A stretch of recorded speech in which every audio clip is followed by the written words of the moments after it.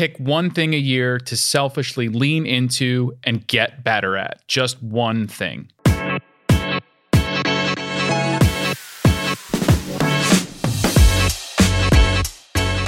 All right, welcome to the Field Famous podcast, brought to you by Field Routes, a show that shines a light on the field service industry and the dedicated professionals that grind every day on their journey to success. I am your host, Dr. Christopher Fasano. Before we begin, I want to remind you that the best way to get this show and new episodes is to subscribe on your favorite pod player, Apple Podcasts, Spotify, wherever your favorite place to listen to podcasts is. You can find this show there, so please follow or subscribe. If you prefer to watch the show and the interview, we do have a video format you can find on YouTube, so please go there and subscribe. And last but not least, please leave us a 5-star review if you're loving the show on Apple Podcasts. Now, today our guest is Dr. Cassie Krejci, board-certified entomologist and director of technical services at Rentokil Terminix.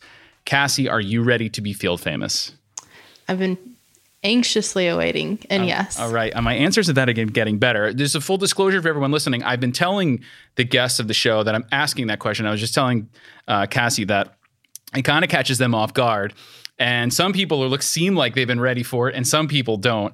And so I've been giving them a little bit of time to come up with an answer. So I appreciate you coming on the show, and I appreciate you doing this. And I'm excited to talk to you because you have a very unique perspective and skill set that I think will be of great interest to everybody listening to the show, and selfishly for me as well, as a PhD sort of, compatico over here. So the first thing, Cassie the Bug Doc, right? I saw that, which is a great marketing little thing, by the way. I love that. Cassie the Bug Doc. Thank you. I want to understand why bugs, why entomology. Tell me where that came from, because when I was looking through and some, in your academic background, it seems like you went through that from like bachelor from the beginning, right? It wasn't something that came on. Did you always think this? Tell me a little bit about how that was born before we get to where you are now at Terminix Rentokil. Yeah, I get the question a lot, you must have been one of those kids that played with bugs a lot when you were little. And I honestly didn't. I don't remember being introduced to insects from the science perspective when I was a kid. I definitely have those first memories of interacting with insects, but I definitely wasn't creating insect collections. So I went to Texas A&M as an undergraduate student to become a veterinarian, like every other kid in Texas. And, is that like a big Texas thing? Is that real? Well, we have one veterinary school in the state. And so if you're going to go to Texas A&M, that's what your goal is. I got it.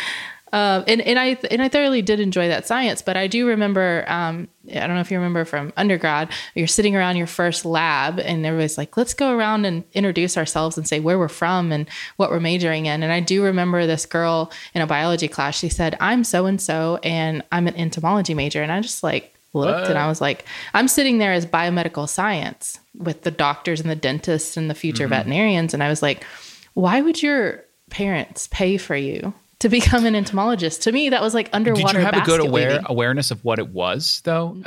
I knew that it was insects, but I didn't have a concept of how anyone would make a career out of insects. Correct. Which would make sense at the time you were. And I, by the way, I was that pre-med sort of bin, and then later became biochemistry, molecular biology. But I was just like one of those numbers of, I felt like everybody else. It was kind of boring, and it was like when you're going to school to be a doctor or a vet, possibly the classes you're taking freshman year in college are so not related to that. It's very boring and different. And you're just like, all right, what are we doing here? So I imagine, did you start looking? When did you start to say, maybe vet is not for me? Yeah, no, that's exactly how it happened. Is I took an elective of veterinary entomology and I sat back there and I go, this is the applied side of what I really want to do. So you found what you really liked within the vet sort of folder or umbrella. So I said, what I really want to do is protect public health from disease through, livestock and, animals a huge part of that public health sector. So I ended up deciding, maybe if vet school wasn't the way to do that, I could do research and do what I really wanted to do.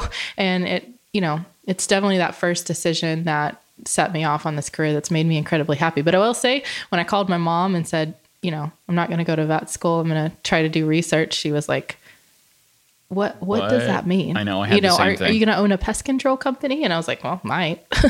Right. I mean, I imagine it's not the thing that moms or dads want to sit down and brag about to like, whoa, my daughter now is in for entomology. It's much better to be like, she's going to be a veterinarian. And they're like, well, all right. So it was definitely a lot of unknowns. And I think that was probably the scary part for someone's parents to be like, all right, wait. We were considering you as like this pre-vet and now you're an entomologist. I will say whenever they saw the outcome of that switch, I think they were like definitely on board pretty quickly. Right. Where did you start to see, because what I've learned just about understanding the industry is the application of this specialty in the industry and how it really matters. Also had to have a much better appreciation for the public health side of pest control and pest management. As a homeowner, you just think like you can call a pest control company, they're going to help you get something out of your house. But there's a really broad, more significant impact on the broader public health. You really are changing the life of somebody. I've talked about that on the show with a lot of people, like on a lot of different ways. When do you start to learn about the applied or application of that specialty to the broader industries or world? Did they start to talk to you about that like in college as you specialize junior, senior year? Or is it just like, when did you start to see the potential of it?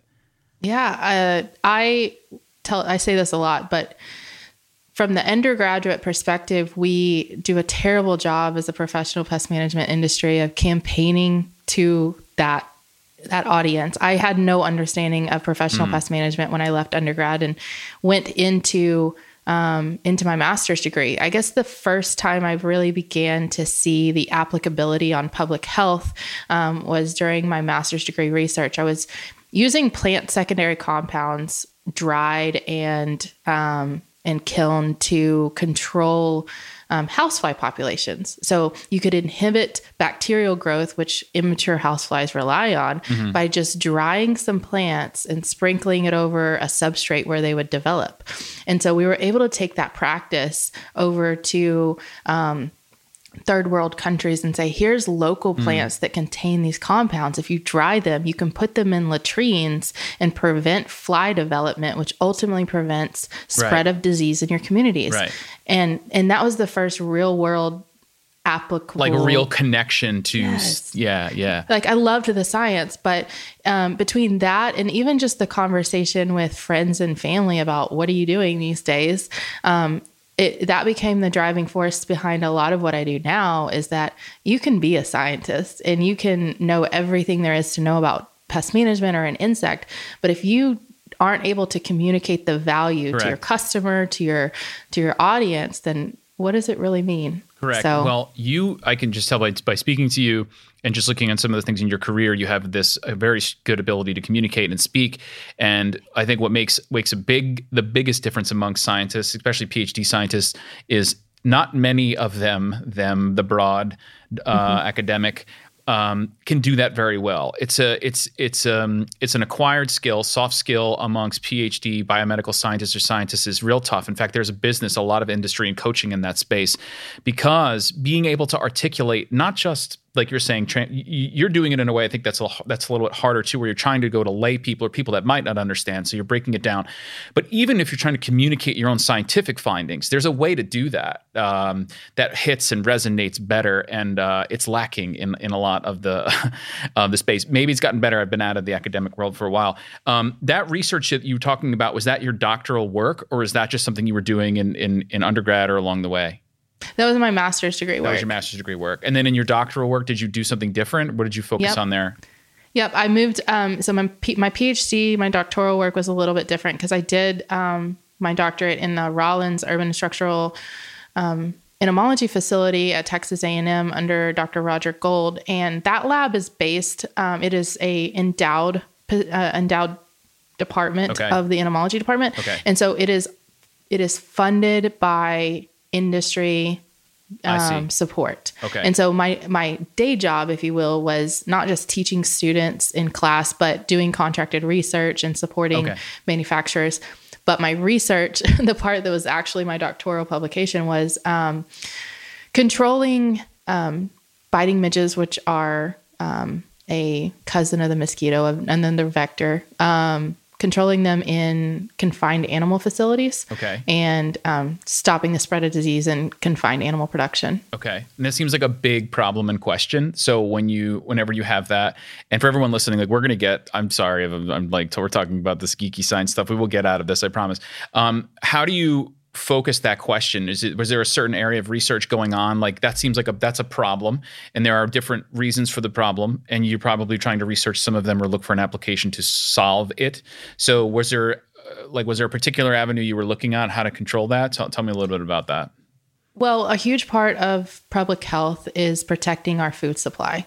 And food supply includes more than just crops. Right. And it includes protecting the proteins that we eat, like cattle and sheep and all of that. And so this specific insect was a vector of a disease that killed livestock like cattle and sheep. I see. And so that was a vehicle to control, the research was a vehicle to help protect our food supply. Okay. All right. And it's funny for people that are listening and for PhD programs, there's no defined end to it in most cases of time. Like you just kind of go into it. There's like a range. People finish a doctoral degree anywhere from, if you hit the ball out of the park and you catch a ride of luck, maybe you can do it in 4.5 years, maybe. But it can go 7.5, 8 years. God help you if it does. Do you want to hear something wild? What, you finished in 3? Because I'll hang up this phone on you if you tell me that right now. So I do encourage graduate students to not only, graduate students that talk to me and say, how do you do it? I say, walk in and know exactly what you expect and have that expectation conversation with your future PI, but also have a conversation. Principal investigator for everybody that's listening. Sorry. Yes, your principal investigator, the person you're going to work for, and have the conversation about how long it's going to take.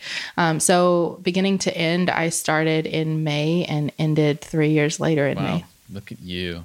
I was I was under 5. I was at 4.5 years, but I've known people to go a lot longer. And I say to them, at some point, is diminishing returns. Like if you're going to be there for 8 years, like what are you doing? Like you're something isn't right. Something went drastically wrong, or your advisor is not a good advisor, because any good graduate advisor should not be promoting an environment where you're kind of stuck there for that long. So that seems to me. But where I was going with that is my family would be like, when are you done? Yeah. When are you graduating? And the answer is always like, I'm not sure. And to them, they were like, what does that mean? How do you not know? Right. So that was always like a weird thing in the academic world, the PhD program. It's like, I don't really know, but I hope to be done by this time. And then I did a postdoc. Did you do a fellowship or did you go right into industry? I did a postdoc for only about 4 months before I went straight into industry. And you stayed where you were to do that? Or did you? Yeah. Okay. So you go out into the world of industry. We always say, oh God, I lost what my friends would say. To the dark side is what they would say, like academics versus industry. You're going to go to the dark side. The dark side, you're going to make more money, but it's not as pure, which I hated that argument. But that was just, I felt like what jealous academics would say to those in industry. It's scary. People are really comfortable in academia, and I understand that it's scary, but I got the same comments that, oh, well, what they do when you go to industry, they put a syringe in your brain and they suck out all the integrity. Exactly. And you have no freedom. There's no creativity. Yeah, that's not true. And I was driven to prove that wrong. I was driven to say, look, we can do the same research. We can communicate more broadly. We can just do it faster and, be compensated a little bit better. Correct. Compensation in the academic world's a whole nother story. So your first stop in your industry setting in your career was where? I went to a venture capital out of Dallas called Polyguard Products. Okay. They manufactured what's called a term barrier, so non-termiticide building envelope solutions. Okay, so this was like a barrier, a solution to inhibit or something like that, pest or termites in particular, or pests to come in? Okay, all right. And how was that jump? Like how did you, because that's a big jump, right? You leave academics, you're here, you're seeing a different life. What was that like? Did you enjoy it? Was it challenging, all of the things? It was interesting. I think it was, I talk a lot about communication when I teach social media. And I think that was the first time that I had to learn how to spread the information a little bit differently. Now I'm not just talking to students. I was hired into this company as an entomologist, speaking to architects, speaking to material scientists about why pest control is important and why cooperation with pest control companies and being a true connector in the building industry was important. So it was scary, for one. Your first jump out of academia is scary, but also it was thrilling. And I think that I knew that industry is where I wanted to stay. I enjoyed. And you feel like you did the right thing, like you were on the right path. You really enjoyed it. That's awesome, because a lot of people I've heard they don't have that, right? They're just or that that scariness overwhelms the excitement too much, right? Where it's like the trepidation is too strong and you can't really get into it. But I always say, like, if you truly love it, just go with it. Just go for it, just let it be, and it should just come out and work itself through.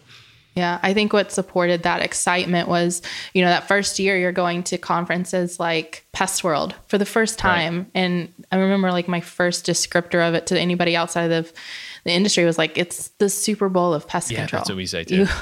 You walk in, like, how could I not make sure that I'm here every year? Right, exactly. It really is the Super Bowl of pest control. It's like the best way to describe it. So you're there for a few years, is that right? And then you go to MGK? Yeah, I was there for probably 3 years. Okay. And then your next stop was MGK, is that right? MGK. Okay.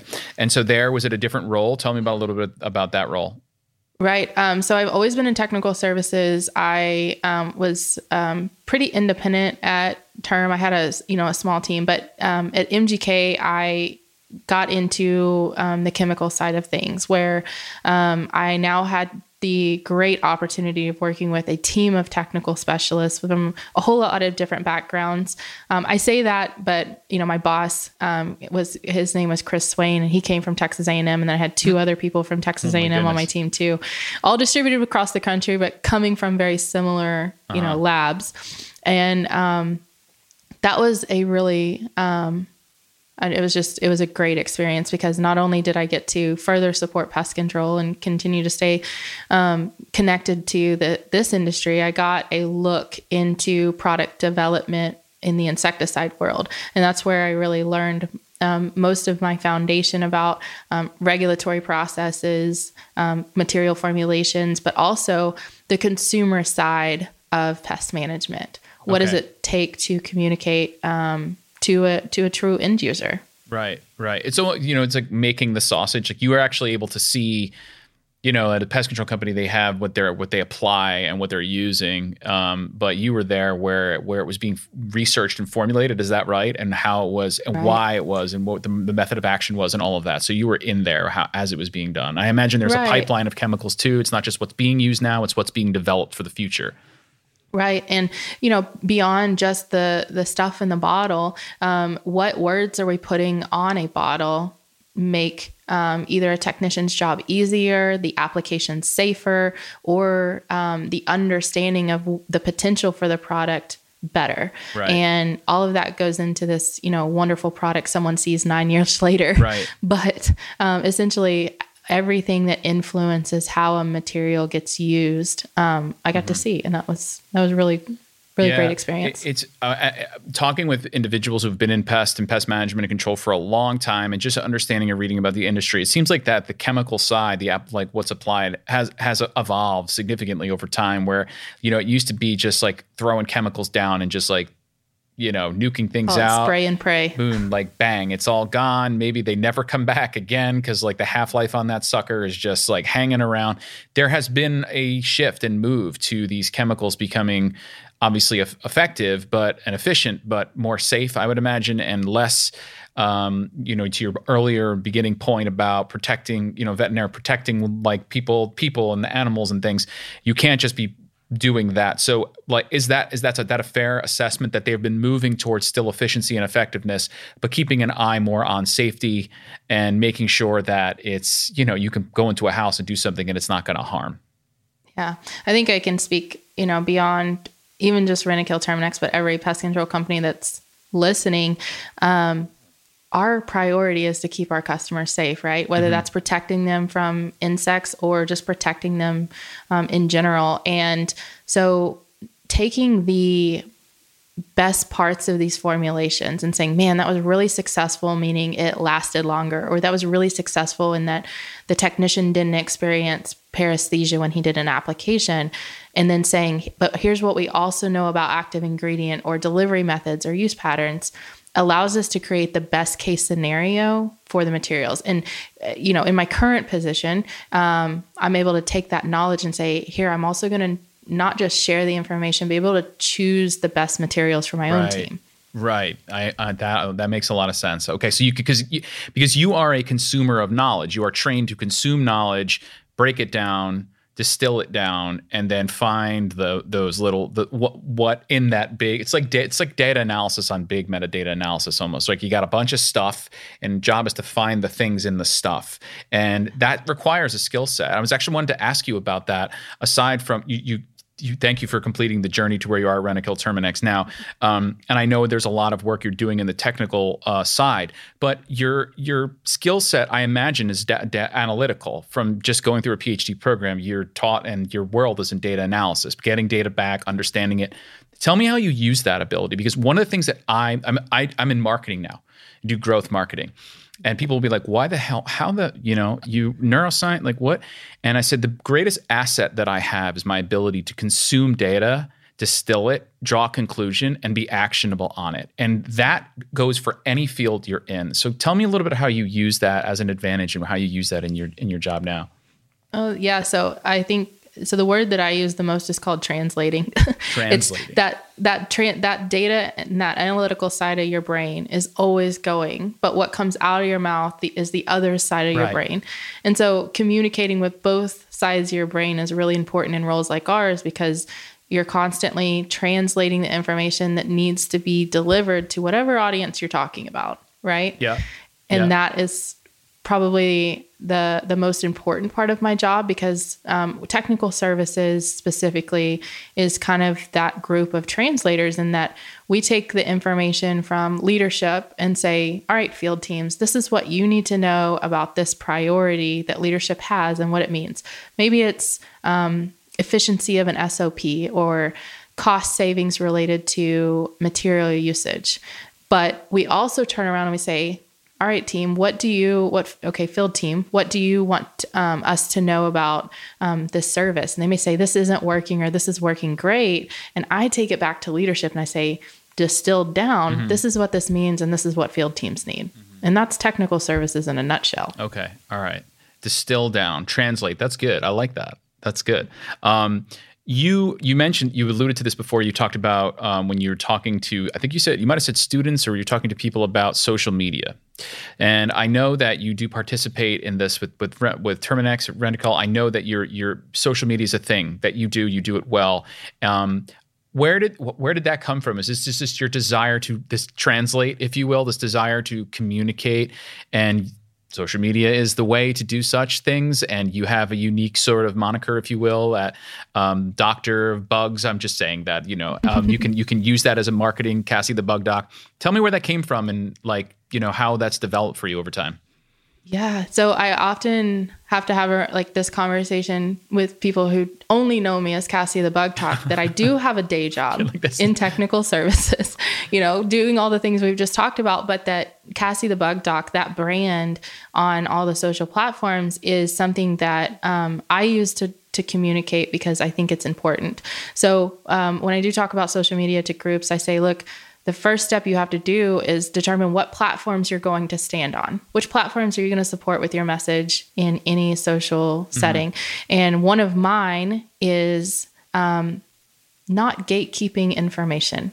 I think that there's so much emphasis placed on who's an entomologist and who isn't. It's like, if you want to be an entomologist and you want to study bugs, join us. Let's share this information. Right. This industry can only benefit from having more people obsessed with learning more. So you're saying people will try to gatekeep in a way where this is us. We don't want people coming in. Is that what you're saying? Yeah, maybe to gatekeep the science behind what we do. Okay. And I don't necessarily believe in that, because again, the more that we can share information and perfect our craft, perfect our trade, then we all benefit. We all need to be good at pest control. Correct. Well, this is the desire probably to have the most likes and the most follows. And so maybe there's that element of I am the bug doc, and there's that. But I would imagine, just from the brief little interaction we're having, your desire is to just talk about what you do and talk about what it means to be a bug doc and how you're using that. All of the stuff that maybe you didn't realize or know about, you were saying to me, like, until you got into those classrooms and you saw it, right? Now this is a forum where you can, and I imagine you go back to Texas A&M or you go to schools, you give talks about this. So maybe this is a way for you to be like, no, this is cool. There's still a lot of opportunity here. You should check this out. Absolutely. Like making insects cool again, making this industry cool again is the priority. And, it's not just talking about recruiting and retention into this industry, but also reminding our consumers that pest control is important, that it is a service that can make your home healthier, your business safer, whatever it may be, as a trade industry. But yeah, I do get the opportunity to speak to students. I think one of my most recent was a class in allied health, meaning all these students were going to those allied health fields, and they didn't realize how they interact with pesticides every day, or the way that pest control played a role in their food chain, or in their daily lives. And it's really eye-opening for a lot of people who just never had to pay attention to it. Yeah, that's great. Like that, you're making like a difference. You really are. You're Thanks. shining a light on something that they might not know, and there might be a bunch of people that say I don't care, but there'll be a few that do, and that will matter, right? And you will sort of change possibly the direction of them, and I love that. I don't have the time, unfortunately. Now I say when I as I get older and I have more time, I want to go back to teaching. I would teach after academics, and I got into this. I still taught at a local college. I taught freshman biology lab, and I was asked if I wanted to teach like a little bit more advanced stuff, but I said no. I want young kids who are in biology for all different reasons, and I want to be able to engage them hands-on, because I feel like that's where I can make the most influence, because they're young, they're confused, they think they know what they want. Maybe they know, but maybe they don't. And it was so fun for me there, because I would ask them those questions, and I would sort of, everything I was doing in the lab, I would relate to something in the real world. Like, wow, like we're talking about Mendelian genetics and, the classic squares and the P's and all this stuff. But you tell them, like, here's what's going on in the world of genetics nowadays. These are the things that are happening, and you can just see, like, they're like, wow. So I remember experiencing that. It was very fulfilling. It wasn't about the money. It wasn't about any of that, because it wasn't for that. It was purely to interact and hopefully, spur a scientist down the road who's going to look back on that lab and was like, man, I remember Dr. Fasano's biology lab, and he was telling me about like the crime labs and how they're using genetics, and that's really cool. So like it really is really a great thing to inspire young people. Yeah, it's I have said before, but I don't necessarily need people in those classes to become an entomologist, right. But I definitely want them to know when to call an entomologist. Right. Like, what are they doing? What is the thing? They may go into, quality control for a food manufacturing plant and say, I understand the importance of pest control in this supply chain, or they may own a home one day and understand the importance of a termiticide pretreatment. Right.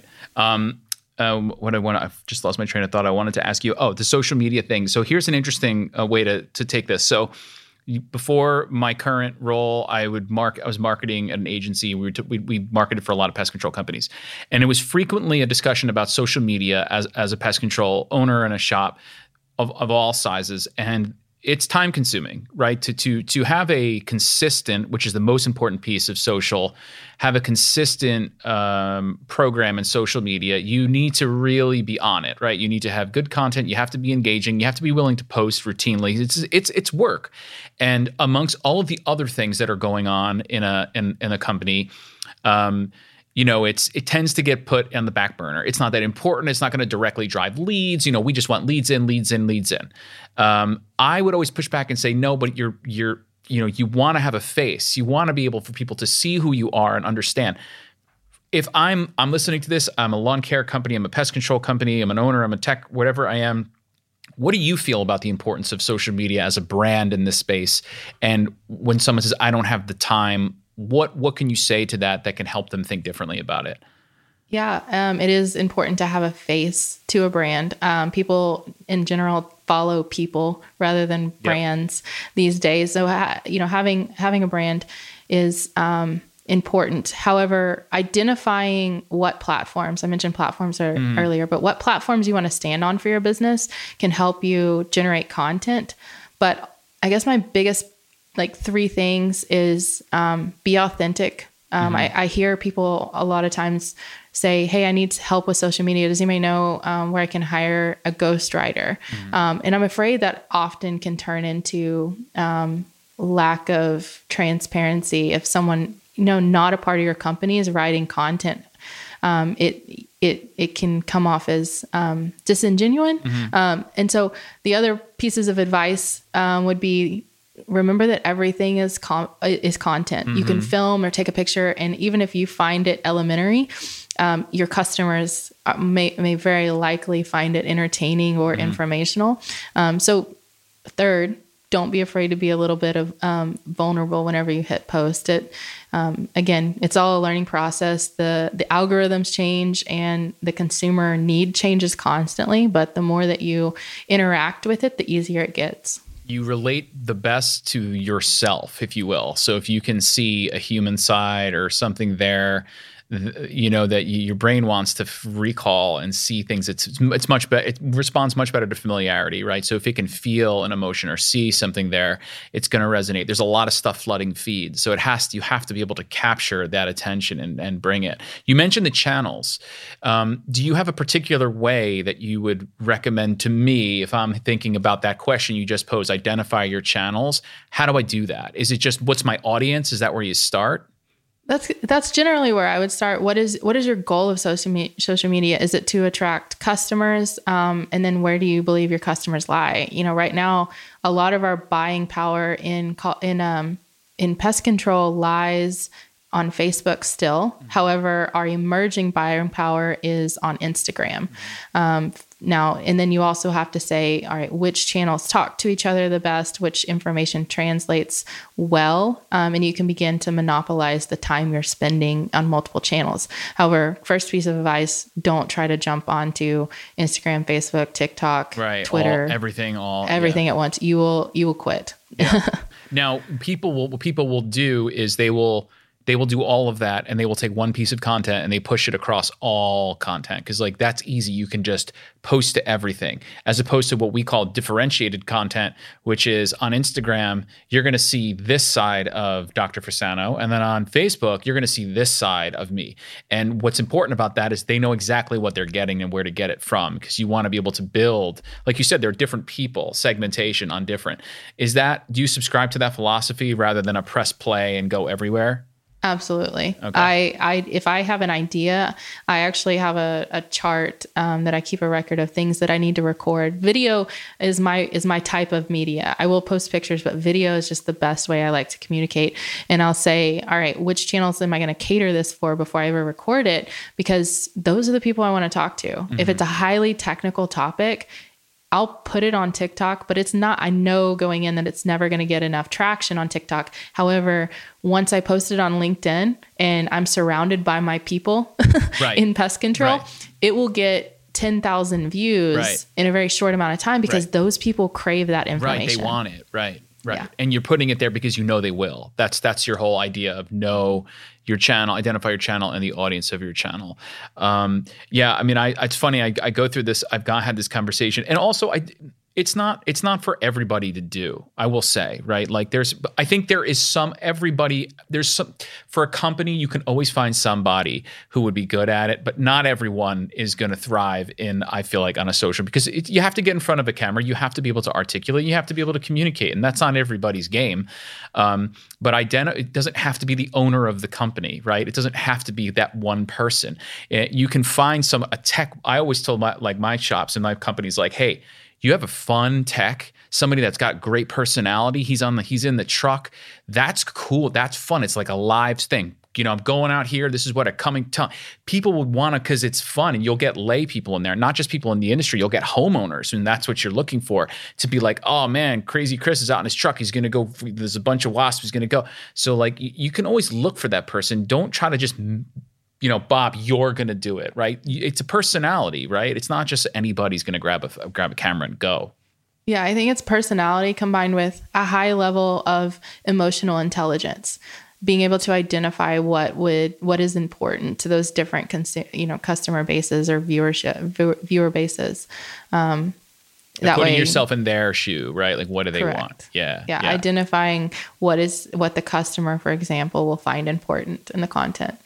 So, see, I knew this would happen with us as we got into conversation. I'm looking at the time, and we're getting close. So let me bring it back to the goal I was mentioning to you, the Field Famous podcast. Is we were like, what I love to do. This is just my biases in neuroscience. Is I feel like through communication and through your journey and you talking to me and me talking to you, people will take from that. They'll get inspired and they'll learn, rather than never wanted the show to be, tell me about all the great things that you're doing and why it's really important to me over here, because people are going to resonate differently. But what I do want, because you have such an expertise and you've been in this space from a very different side, which is so cool that most people might not.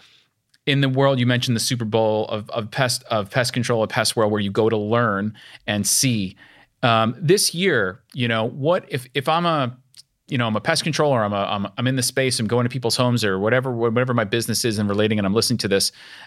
What are some things that you can offer to someone listening that they would want to take back and put it into their business and put it into their job, and we can stick in the world of pest control to really sort of go? The people will say, this year is my year. I'm going to really make it. I want to focus on some things and I really want to shore that up. If I was asking you that question, what are some things you would tell me? I think a broad answer is, and I push every person on my team to do this now, is pick one thing a year to selfishly learn and get better at. Meaning within your company, you do have objectives that you want to be, maybe grow mosquito revenue by XYZ. But what is the next thing that you want to do? And then how can you learn more about it? Maybe it is something like social media, where you can say, I'm going to attend a class and grasp onto the soft skills that will in turn create revenue for my company indirectly. Think about where you can selfishly learn something new this year and make sure it's a part of the next 10 and a half months. But again, what's great about that answer. It was broad, but it's very true to what you've been saying this whole time, which is identify, find the thing, like make sure you're thinking, it's that awareness. A lot of self-awareness is what I'm hearing. Understand who your audience is. Ask those questions. It's very academic of you. Ask those questions and pick that one thing, because you're right. You can get so caught up in the things. So you can try to do a lot of things, but best to try to identify one thing. And what if somebody's listening? They're like, well, it's not up to me, right? I'm just a technician, and like they're going to tell me to do these things, and I just got to do them. So how can I just pick that thing? What would you say as to a counter to that? Well, I think personal growth is just as important as professional growth. Mm-hmm.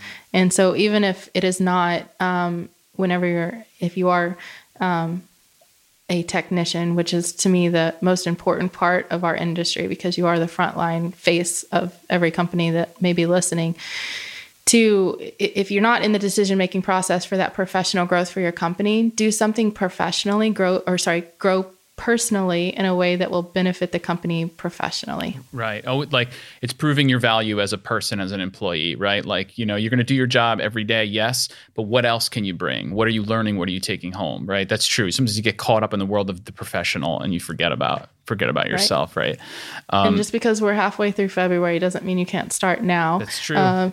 You still have a lot of year left. So the way I want to end this interview is I have some rapid fire questions, and I put these together, and I've been asking a lot of the guests the same questions. So it's going to be like a this or that kind of thing. And you're just, the first thing that comes to your mind, you're going to tell me what it is. All right. So we're going to start with that. You ready? Here we go. Yeah. Dark chocolate or milk chocolate? Dark chocolate. Cats or dogs? Dogs. Summer or winter? Summer. Morning or evening? Mornings. Salty or sweet? Ooh, salty. Same. Favorite day of the week? Mondays. That's a topic for another day. Nickname you used to be called? Or are called? I guess we have one, but is there... Cassie the Bug Dog. Would you rather be able to speak every language in the world or be able to talk to animals? Every language in the world. How long does it take you to get ready for your day? An hour. We're about a half hour is the average I've been getting. Scale of 1 to 10, how good of a driver are you? 1 being the worst, 10 being the best driver that exists. I think it depends on who you ask, but I'm a pretty 9.5. Invisibility or super strength? Super strength. Rats or mice? I'm good at both. Rats. I bet you a lot of people wouldn't give that answer. Rats. Bees or wasps? Bees. Bees are the favorite answer. They help us feed the world. Bees are always the favorite. If you were really hungry, would you eat a bug? Yes. And is this podcast the best podcast you've ever appeared on? Today, yes. Today, yes. That's such a good academic answer. All right, so I want to, I'm going to thank Cassie for doing this. I love, by the way, that people are saying to me like, well, do you want to get those rapid fire questions more? But like, no, I just want random questions because I love the no thought questions. It gives me, you tell a lot from someone when they do that. Before I close, I was just about to close this. Can you give some info? People are like, wow, this is really interesting. Cassie's a really interesting person. She's on social. Where can they find you? Where can they go learn more about you, see your content? Perfect. Thanks. You are welcome. I would love to connect with everyone on LinkedIn if you're so inclined, but you can also follow me on Instagram, TikTok, and Twitter at Cassie the Bug Doc. She is Cassie the Bug Doc. Thank you so much for joining us. And I want to remind everyone out there, please subscribe. You can go to BeFieldFamous.com also to find more information. Tell your friends, subscribe on Apple Podcasts. And remember, your success is fame worthy. So come tell your story. Cassie, it's been so much fun. Thank you so much for coming on the show. Thank you for having me. Appreciate it.